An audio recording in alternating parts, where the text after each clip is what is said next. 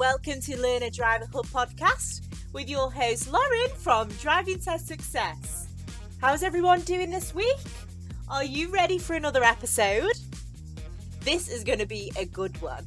So in this week's episode, we're going to cover what happens on the day of your practical test, so you know exactly what to expect from start to finish. Are you buckled in? Let's go! So, first of all, if you haven't yet booked your practical test, you must do this through the Gov website. The web address is www.gov.uk/book-driving-test. Don't book through any third-party websites as you will pay a premium for doing so. Okay, so let's get into it. On the day of your test, most learners tend to have a driving lesson beforehand, which is either 1 or 2 hours long. In this driving lesson, you can go through anything that you want with your instructor. It's probably a good idea to go through the areas which you are stressing about the most. So this tends to be either manoeuvres or the show me tell me questions. Once you have done that, you will then drive to the test centre. Most learners tend to take their test in their instructor's car, so they will accompany with you to the test centre. But if you want, you can take it in your own car. You'll just need to make sure that it's insured, it meets the criteria, and you have somebody who is eligible to supervise you and accompany you to and from the test centre. So you'll need to arrive at the test centre around 10 minutes before your test time. Make sure you've got your theory test certificate with you, a face mask and a provisional licence. Depending on the restrictions at the time of your test, you may go into the test centre and take a seat, or if not, you will wait outside for the examiner to come out to you. So first of all, the examiner will check your provisional licence and get you to sign a declaration form. This is to say that the vehicle is in good condition and is insured for the test. Before you get into the car, you will then have an eyesight check. This is one that learners get really worried about. You'll need to read out a number plate from another vehicle up to 20 metres away. So this is nothing to worry about. If you are worried that you can't see 20 metres away, then before you go for your test, try it out at home with vehicles that are near you.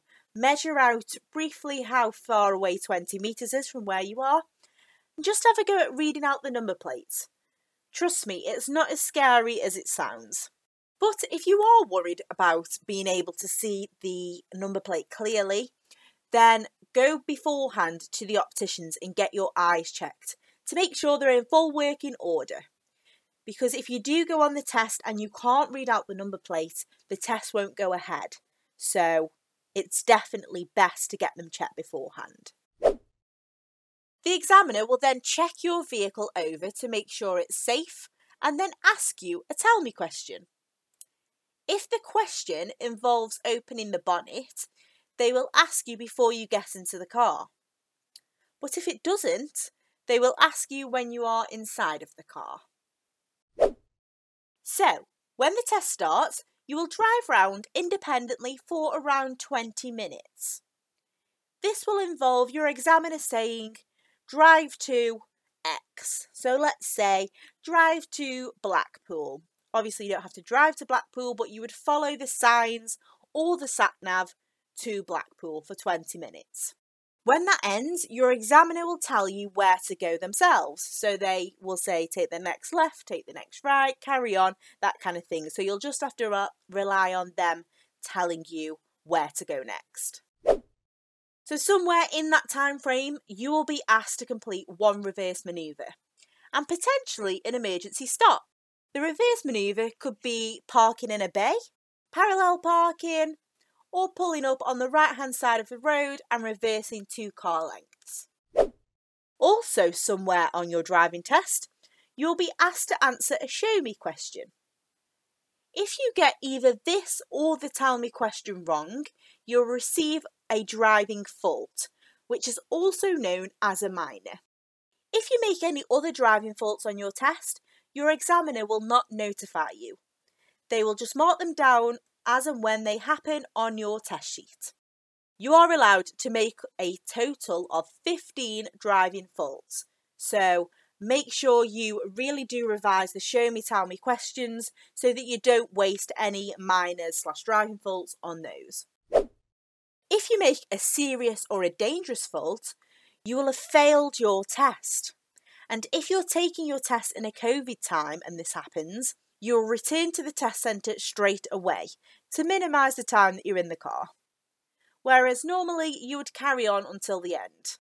It's also worth noting that if you get more than 15 driving faults, you will fail also.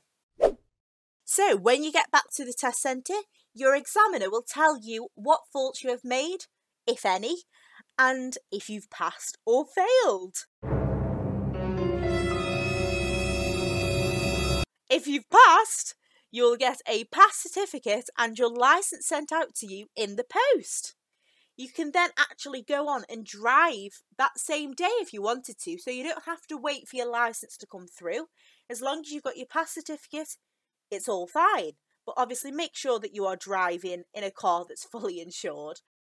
If you failed, you will have to retake the test again on a date that's at least 10 working days away. So, that concludes this episode. That was a good one, wasn't it? Hopefully this one will help you when it comes to taking your practical test. If you have any other questions about test day, please drop us a message on any of our Driving Test Success social channels, or send us an email over to contact@drivingtestsuccess.com. Make sure you like, follow, subscribe, whatever you've got available to you on the platform you're listening to this on, so that you can keep in the loop for future episodes. If you've got your test coming up, best of luck! Don't forget to let us know how you get on. Thanks for listening. Have a great week. Goodbye!